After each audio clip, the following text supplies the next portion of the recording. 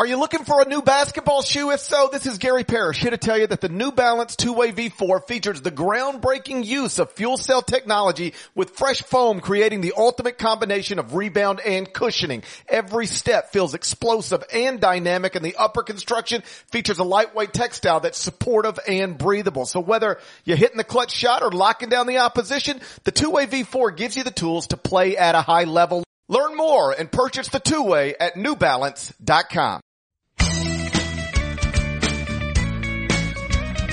Hey there, it's Gary Parrish. It's Friday, July 31st. Welcome back to the CBS Sports Eye on College Basketball podcast, where we sometimes discuss camel fighting and leaky black. Matt Norlander is not here with me. He's on vacation, but I still wanted to record a second episode this week, and I didn't want to do it alone. So I made a call to the CBS Sports bullpen, and I grabbed Mike Gundy's biggest enemy, Oklahoma State football fans' favorite Oklahoma State graduate, the always working, always busy, very important member of the CBS Sports staff, Kyle Boone. Kyle Boone, welcome to the Eye on College Basketball podcast. Before we go any further, I need to know if you properly respect Terry Teague. Do you recognize him as a legend or not?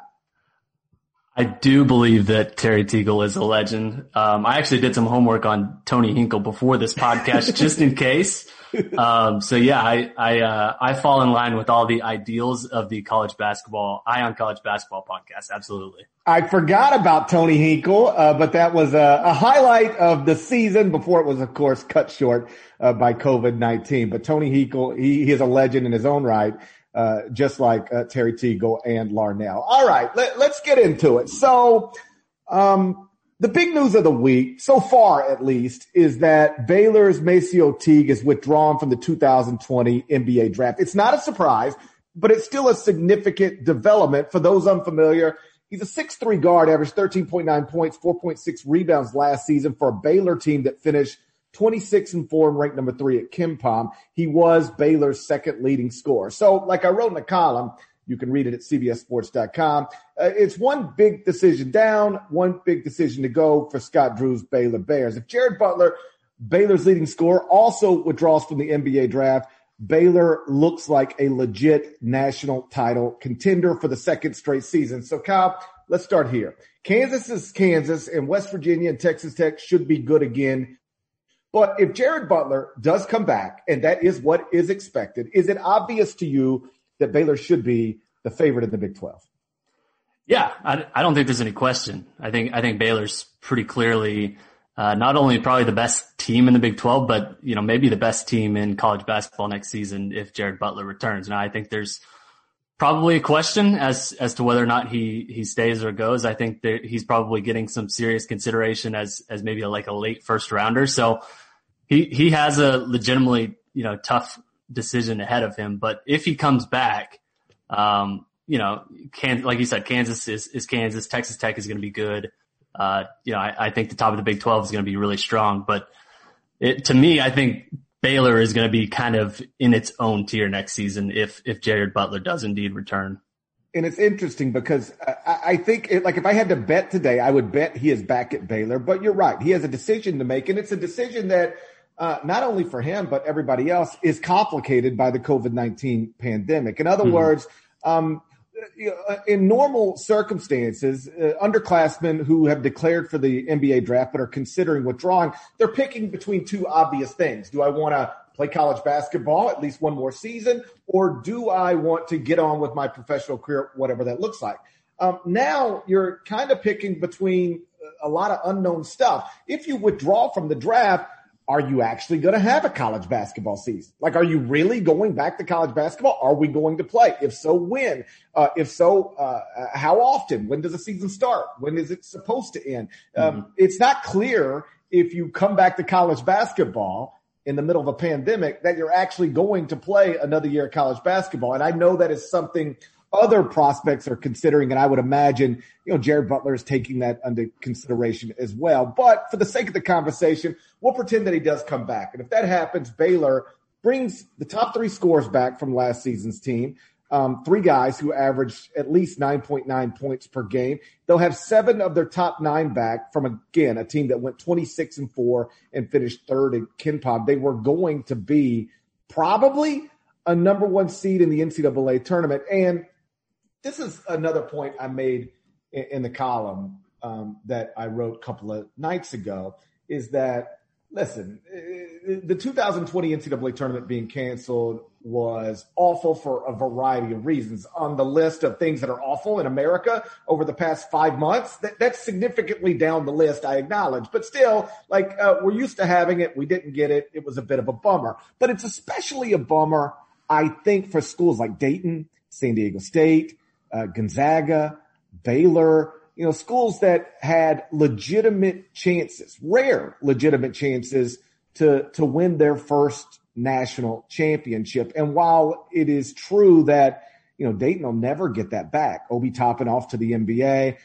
they don't project as a serious nationally relevant team again in the 2020-21 season. And San Diego State, after losing Malachi Flynn, probably doesn't project as a nationally relevant team in the 2020-21 season. It is interesting that, and I talked to Scott Drew about this the other night, it's interesting that Baylor has a chance to be just as good this upcoming season as they were last season, which is a testament to the job that Scott's doing there, but also to to the fact that they are in an interesting spot where they were really, really, really good, but not really, really, really good because of obvious lottery picks or even guaranteed first round picks. In other words, everybody who can come back, doesn't necessarily have obvious NBA opportunities ahead of them. So they might really all come back. And then,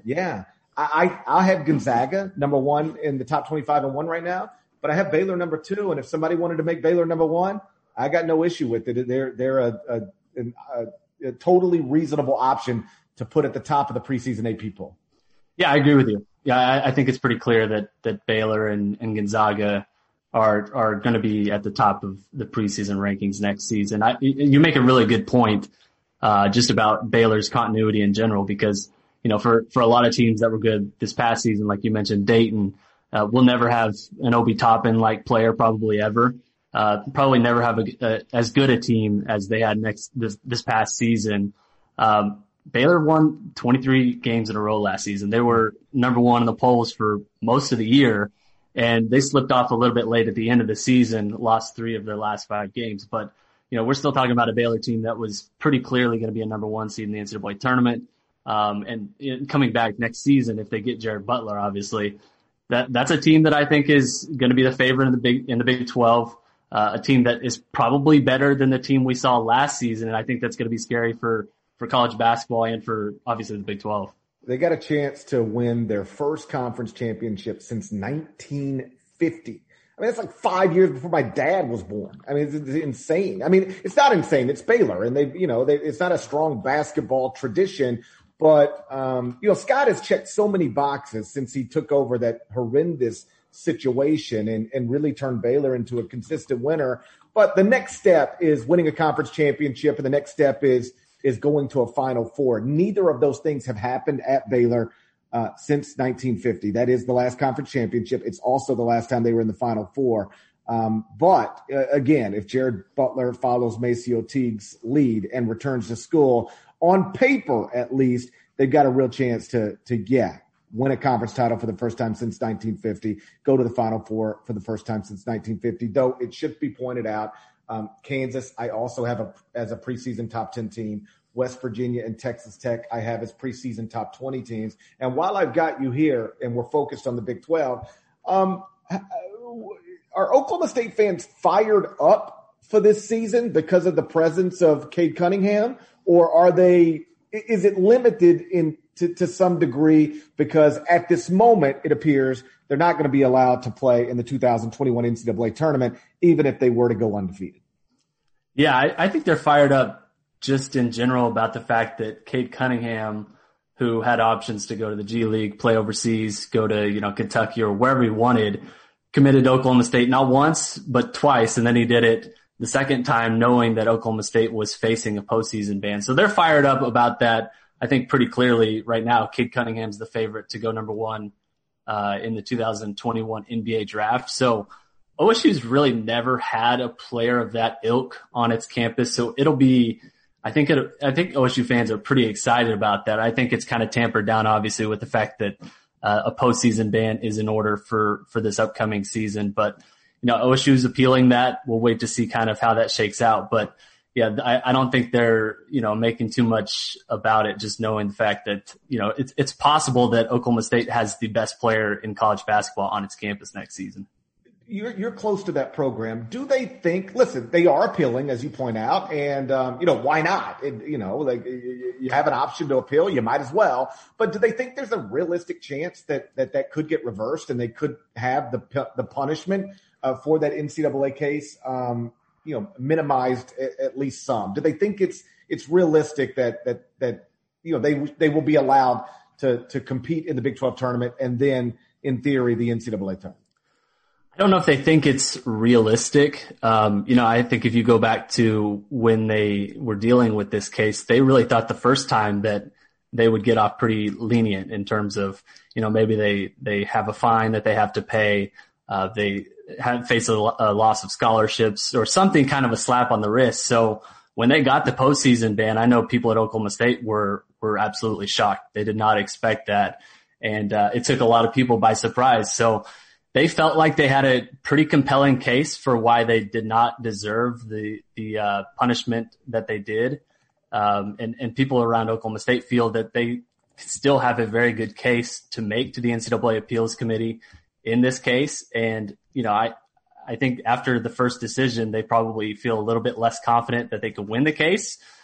But again, Oklahoma State people that I've talked to feel pretty confident that, their case is compelling enough that, maybe the postseason ban will be knocked down, and that would obviously be good news for Oklahoma State fans. Yeah, no question. I mean, it's just, again, it's awesome when you are a fan of a program and they got somebody at the level of Cade Cunningham getting ready to enroll, particularly at a place like Oklahoma State. Like at Kentucky or Duke, you get one of these type of guys, if not four of these types of guys every season. But at Oklahoma State, it's a little more rare. So, to have that moment and then not be able to, at this moment, have an opportunity to see it all the way through wherever it might lead, a little deflating. But still, they do have the appeal. And so we'll wait and see. And maybe, if Mike Boynton gets lucky, they'll be able to actually compete in the 2021 NCAA tournament. Either way, again,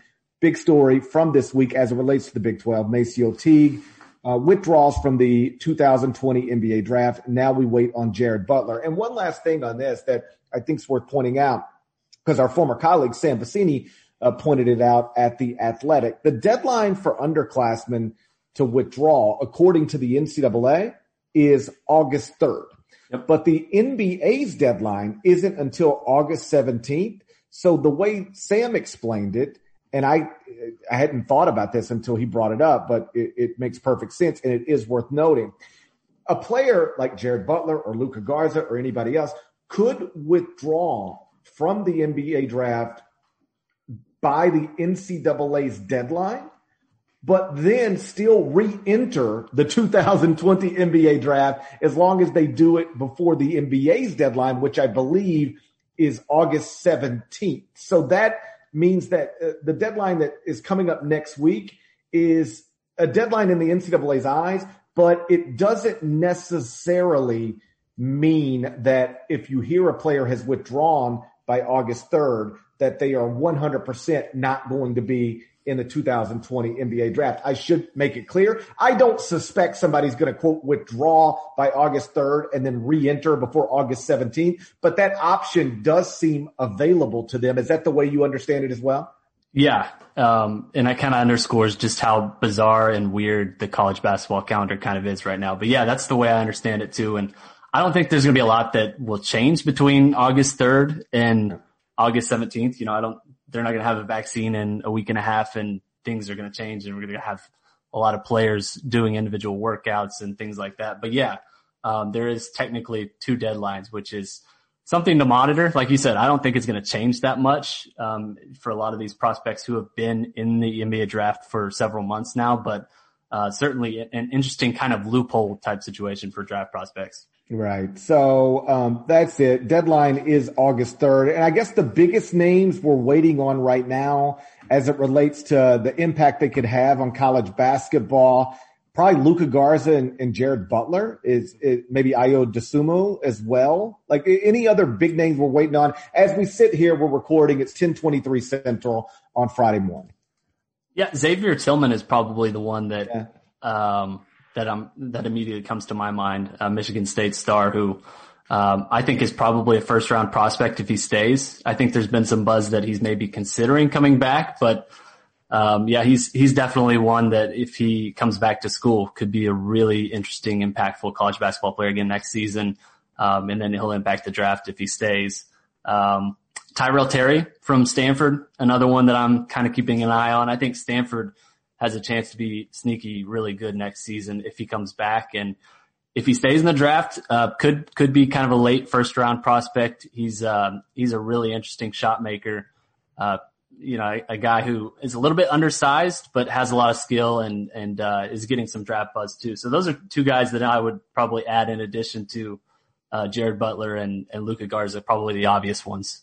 Yeah, and with Xavier Tillman, I guess I just always assumed he was going to stay in the NBA draft because he's a little older. He's a father. Yeah. It just made sense to get on with your professional career, whatever that looks like. And I'm with you. I think he's got an opportunity to be a first-round pick and play in the NBA for a long time. But there is some, as you put it, buzz that maybe he does come back to Michigan State for one more season. If he does, that obviously is an awesome thing for Tom Izzo's program, which has been enjoying one awesome thing after another in recent weeks, mostly on the recruiting trail. Right now, Michigan State is set up to have the number one recruiting class in the country in 2021, thanks largely to the commitment of five-star stud Amani Bates. And if they were to, on top of all of that, get another year of Xavier Tillman, they would be operating Michigan State at the top of the sport again next season. All right, let's move on. So this week, the SEC joined the Big Ten and the Pac-12 in committing to a conference-only football schedule. It is also more or less what the ACC is going to be doing. I would assume the Big 12 will do something similar. What, if anything, does that mean for the sport of college basketball? We're going to get into that next. But first, check this out. The all-new Hyundai 2024 Santa Fe is equipped with everything you need to break free from the dull work week and embark on an adventurous weekend with your family. The Hyundai Santa Fe's features like available H-Track all-wheel drive, standard third-row seating, available dual wireless charging pads. You've got the H-Track all-wheel drive so you can take on those dirt trails and kick up some mud. Or the third-row seating gets your whole family in to experience the thrill together. The dual wireless charging pads make sure that no one gets stuck in the great outdoors with a dead cell phone. Think about those adventurous activities you can do, like me, taking a ski trip up with the family, maybe going on a camping expedition, anything and everything. Learn more about the all-new Hyundai Santa Fe at HyundaiUSA.com. Call 562-314-4603 for complete details. Robert Half research indicates 9 out of 10 hiring managers are having difficulty hiring. If you have open roles, chances are you're feeling this too. That's why you need Robert Half. Our specialized recruiting professionals engage with our proprietary AI to connect businesses of all sizes with highly skilled talent in finance and accounting, technology, marketing and creative, legal, and administrative and customer support. At Robert Half, we know talent. Visit roberthalf.com today. So this week, the SEC joined the Big Ten and the Pac-12 in committing to a conference-only football schedule. It's more or less what the ACC is also doing. And I would assume, like I said, the Big 12 will do something similar. Kyle, do you anticipate college basketball following this lead? Do you think, and I should be clear, we're guessing mostly at this point, but do you think we're headed toward a conference-only basketball schedule for the 2020-21 season? I can't say with certainty that will happen, but I feel pretty confident that something is going to change, whether that's they push the season back and make it a second semester sport, or they do conference only scheduling, or they do flex scheduling of some sort. I think that we're heading towards some sort of change in terms of team or conferences moving their scheduling. I think that's kind of inevitable.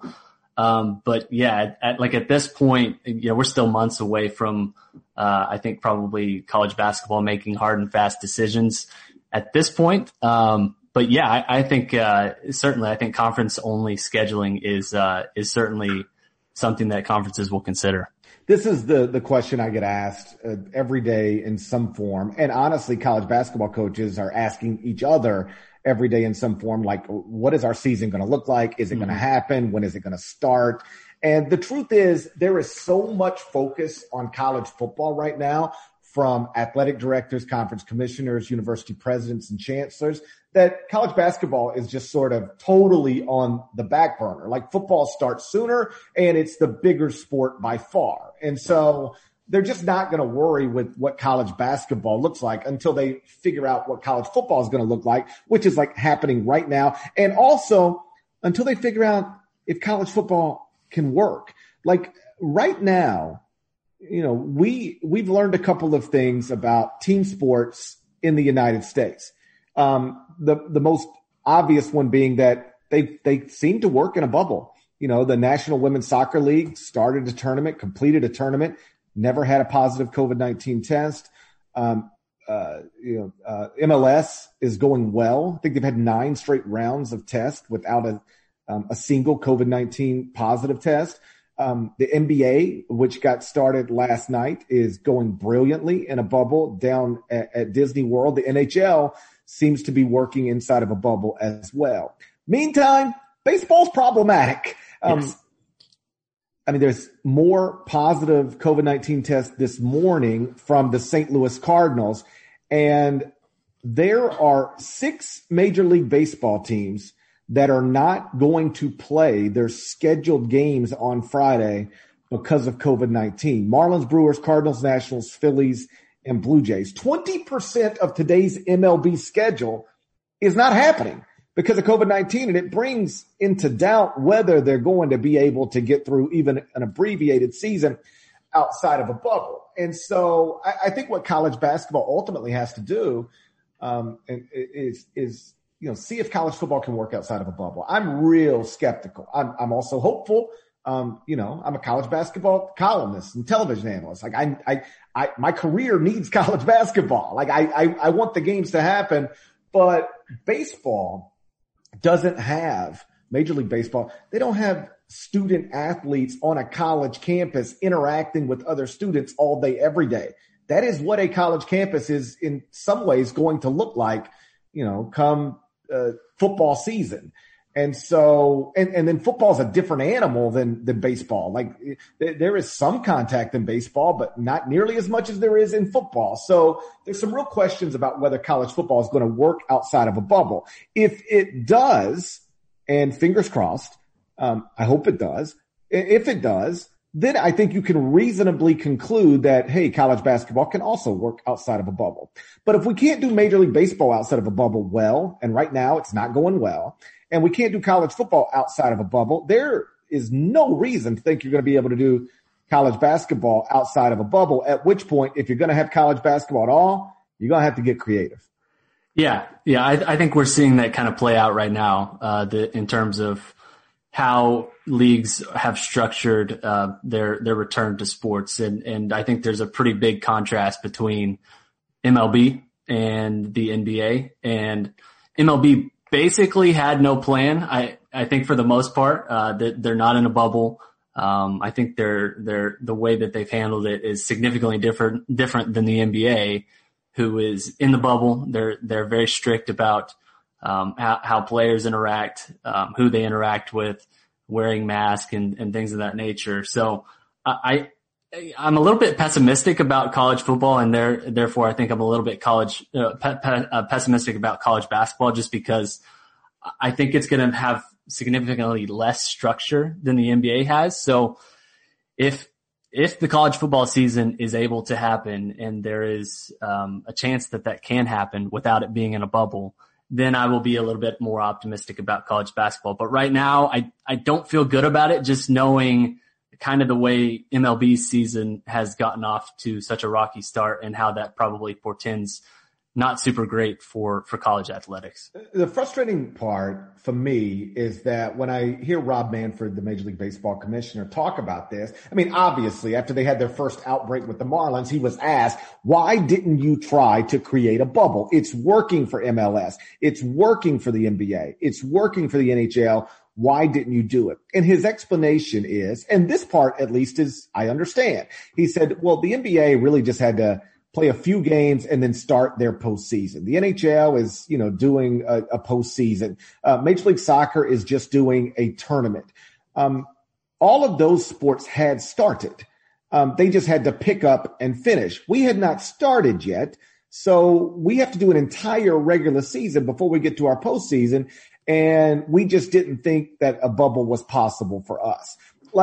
I stopped short of that. I understand a bubble was more complex and complicated for Major League Baseball, but not possible, literally impossible. No, it would have cost a lot of money. You would have been asking players to sacrifice a lot. And perhaps the Players Association just would have, just said, we'd rather not play than play inside of a bubble for this period of time. And then, at that point, then you just, maybe you do try to go outside of a bubble, but they didn't even seriously attempt to create a bubble. And ultimately, that might be their big downfall. Again, at this moment, there are 6 Major League Baseball teams that aren't playing today because of COVID-19. And I largely hear the same stuff from the decision makers in college athletics. They act like a bubble in whatever form is just impossible. And you'll never convince me it's impossible. You can convince me. I'll acknowledge up front. It's complicated. It's expensive. And, it's not without obvious hurdles. But if we find out you can't play Major League Baseball outside of a bubble, and if you are a conference commissioner / university president who is screaming, we have to have college athletics this year because without them, we will be in the middle of a financial crisis. Well, then you better start exploring how to create something that looks like a bubble and get a football season done in whatever form and a basketball season done in whatever form, because just sitting here and assuming, well, it'll work itself out. And I don't know that folks are still assuming that, but they spent 4 months assuming, oh, I'm sure it'll be fine. Well, we now know it's not fine. And if the Major League Baseball experiment doesn't work outside of the bubble, if you want college football and college basketball, you better start getting really creative and not assuming that your sport will work outside of a bubble, even though that one didn't, because it almost certainly will not. Yeah, it's not impossible to do a bubble. Anyone can do a bubble. It's complicated. And I think you're adding a layer to the college level that you're not dealing with at the pro level. College players are different. They're in a campus environment. They have different maybe temptations, you could say, that pro players don't have. And we're also talking about amateurs. They're not being paid to sit in a room and kind of abide by the laws of the bubble.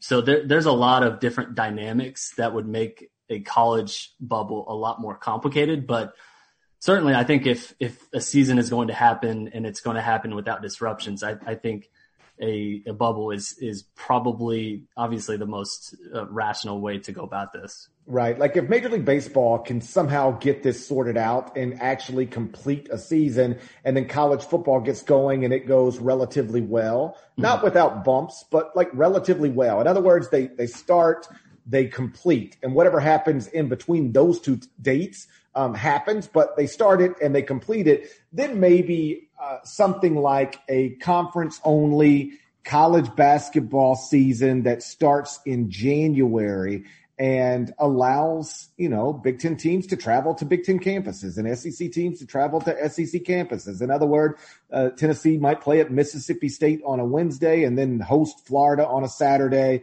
and Texas A&M might play at Auburn on a Tuesday and then host Arkansas on a Saturday night. If football can work outside of a bubble and Major League Baseball can work outside of a bubble, something like that makes sense leading into an NCAA tournament.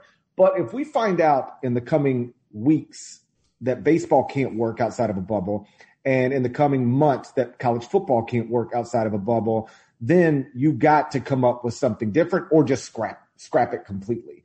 And the one plan or idea, I should say, it's an idea more than it's a plan, but the one idea that one college coach suggested to me a few weeks back, and we talked about it on the podcast, still seems like the most sensible idea if you determine you're not going to be able to travel campus to campus to campus, even in an abbreviated conference-only schedule. And the idea was, most college campuses are going to clear out at Thanksgiving. That's the way. Like I've got a friend whose son is going to be a freshman at Duke, and they are going to live on campus and do some in-person classes in the fall semester, but then at Thanksgiving, they come home, and then the entire second semester, they've already decided, I believe this is true, is going to be virtual learning. And they don't want people going home and then coming back.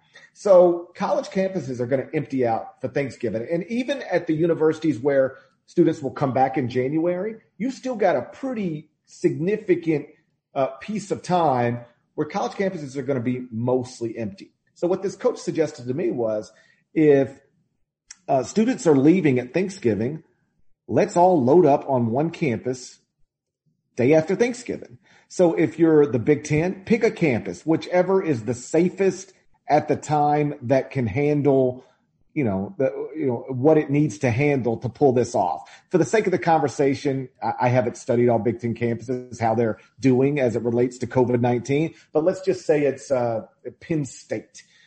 You take all the Big Ten teams to Penn State day after Thanksgiving, and then you test, quarantine for a week, test, and you start playing, let's say, somewhere around December 5th or 6th or 7th, 9, 10, 11, 12 days later. And then you play every other day. One day Penn State plays Wisconsin. 2 days later, Penn State plays Iowa. 2 days after that, Penn State plays Ohio State. However you want to do it. Actually play every other day or every 3 days, whatever you want to do. And it's a good way. If you played every other day, you could cram in 20 conference games by the middle of January.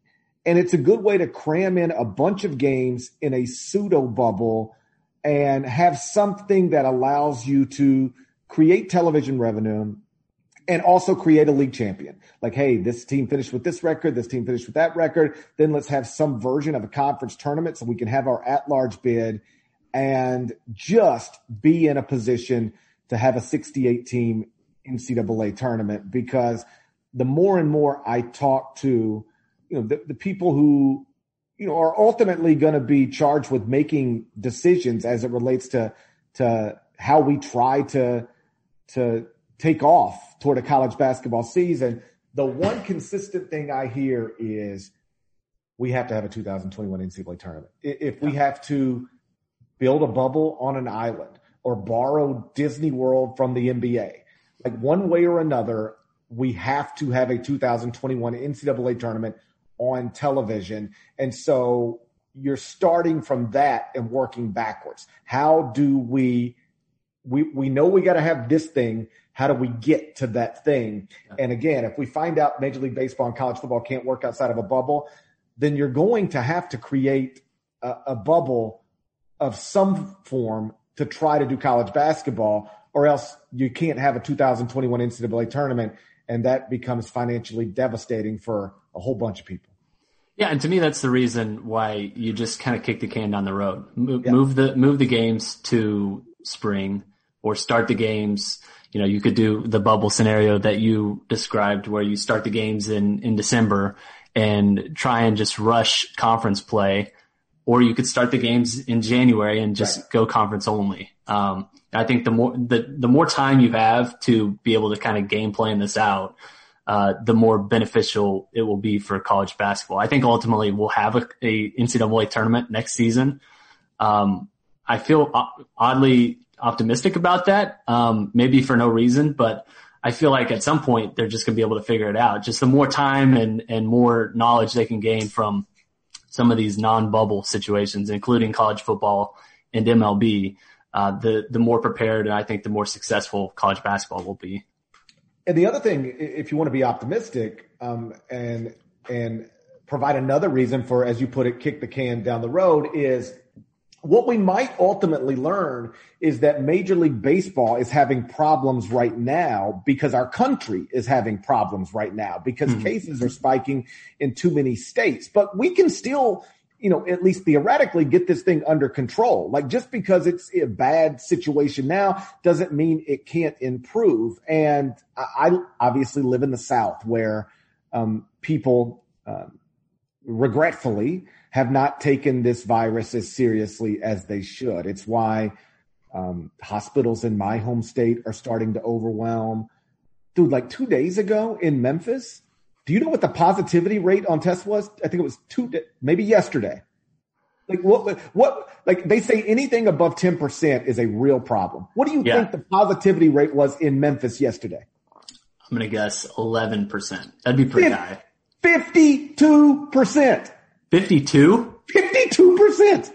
More than half of the people who were tested in Memphis, when the results came back yesterday, more than half tested positive for COVID-19. Holy smokes. It's incredible. But like now, and I say that to say this, and now there's mask ordinance in the city. You can't go in anywhere without wearing a mask. 2 months ago, I would go into my local grocery store and I was the only person wearing a mask sometimes. That's an exaggeration, but it felt that way. Like I was way in the minority. Now you can't go in that same grocery store where I'd say 90% of the people weren't wearing masks. I mean, it's crazy. I'd see an 80-year-old woman in a shopping cart wheelchair. I mean, she is like the perfect example of somebody who will end up, on a ventilator.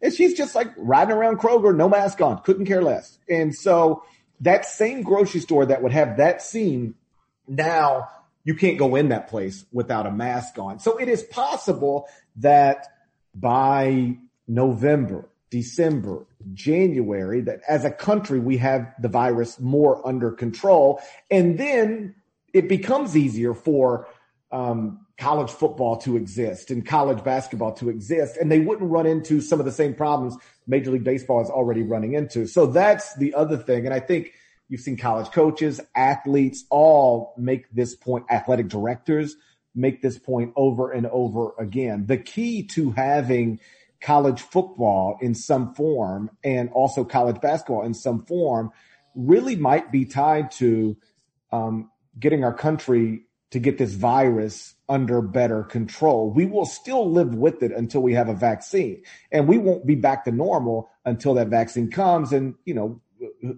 hopefully that's sometime in 2021, but obviously it's not guaranteed.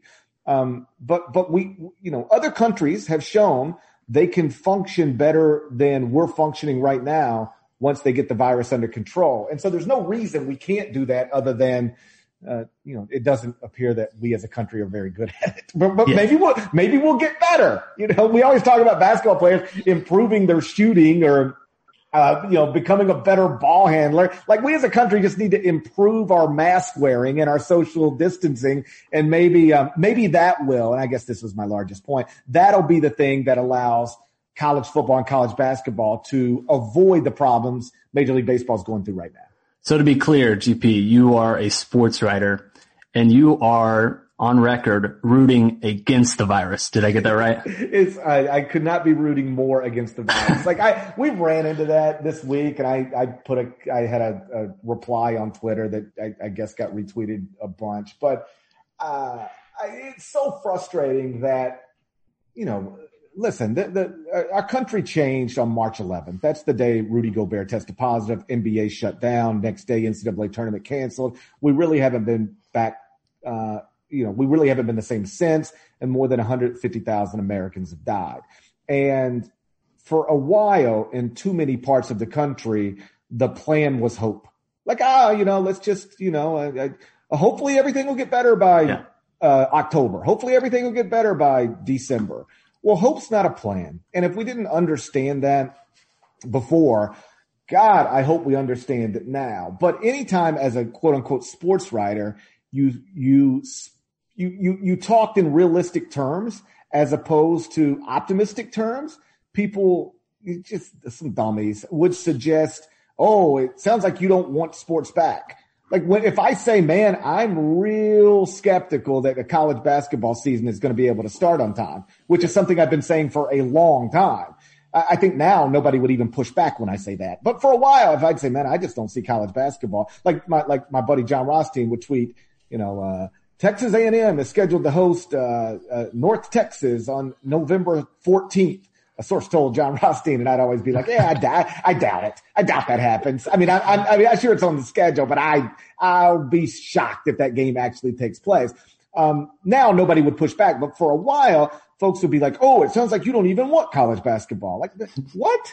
Like my primary job is to, fly to New York and be in a studio and talk at halftime of games.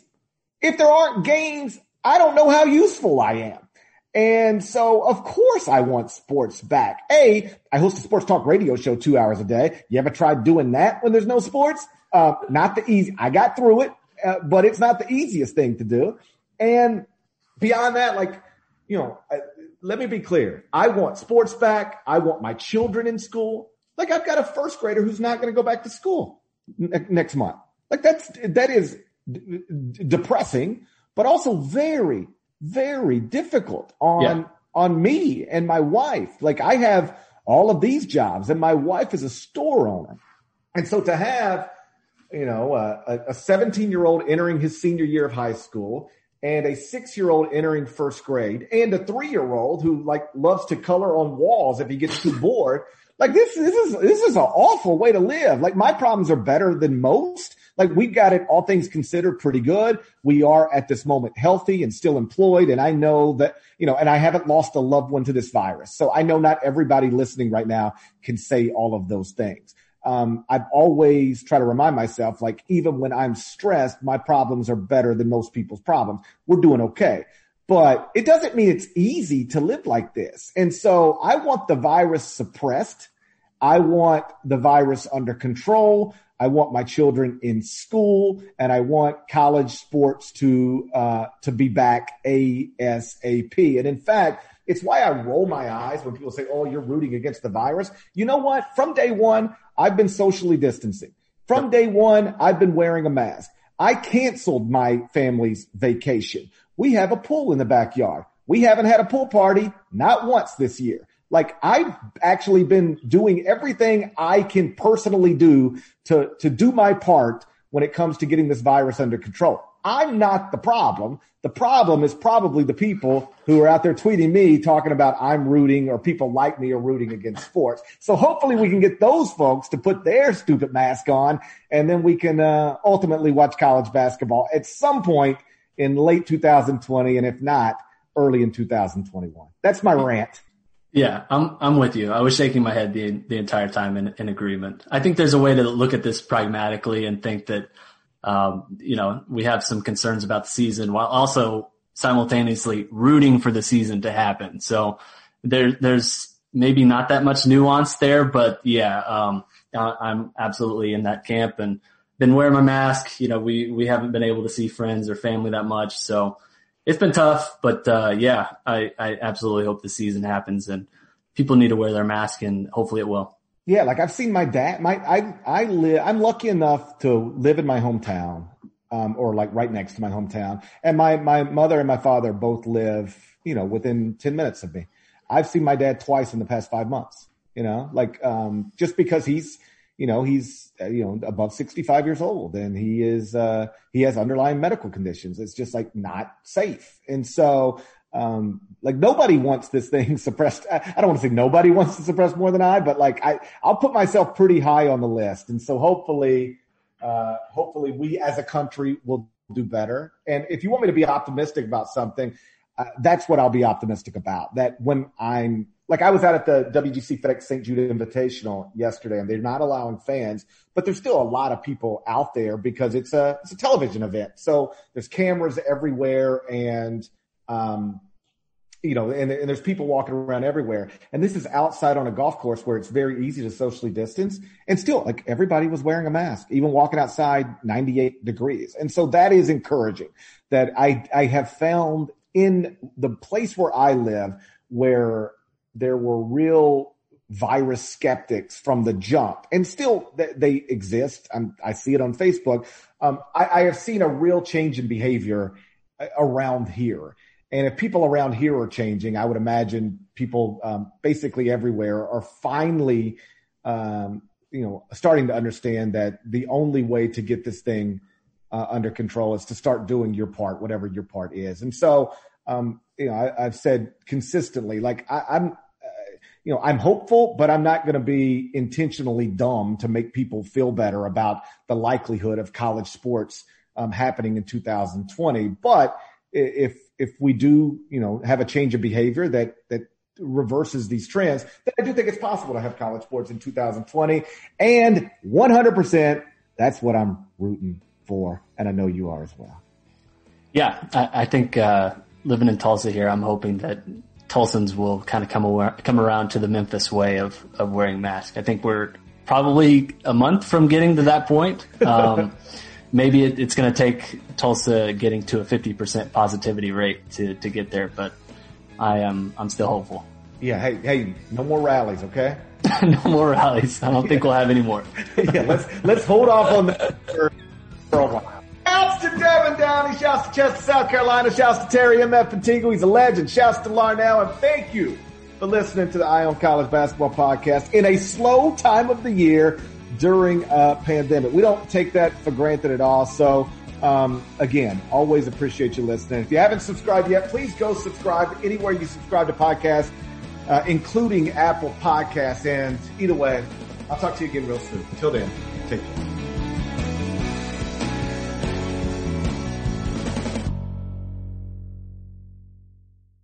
What's up, y'all? This is four-time NBA champ Andre Iguodala. Yo, and this is his best friend, the Ohio State legend, Evan Marcel Turner I.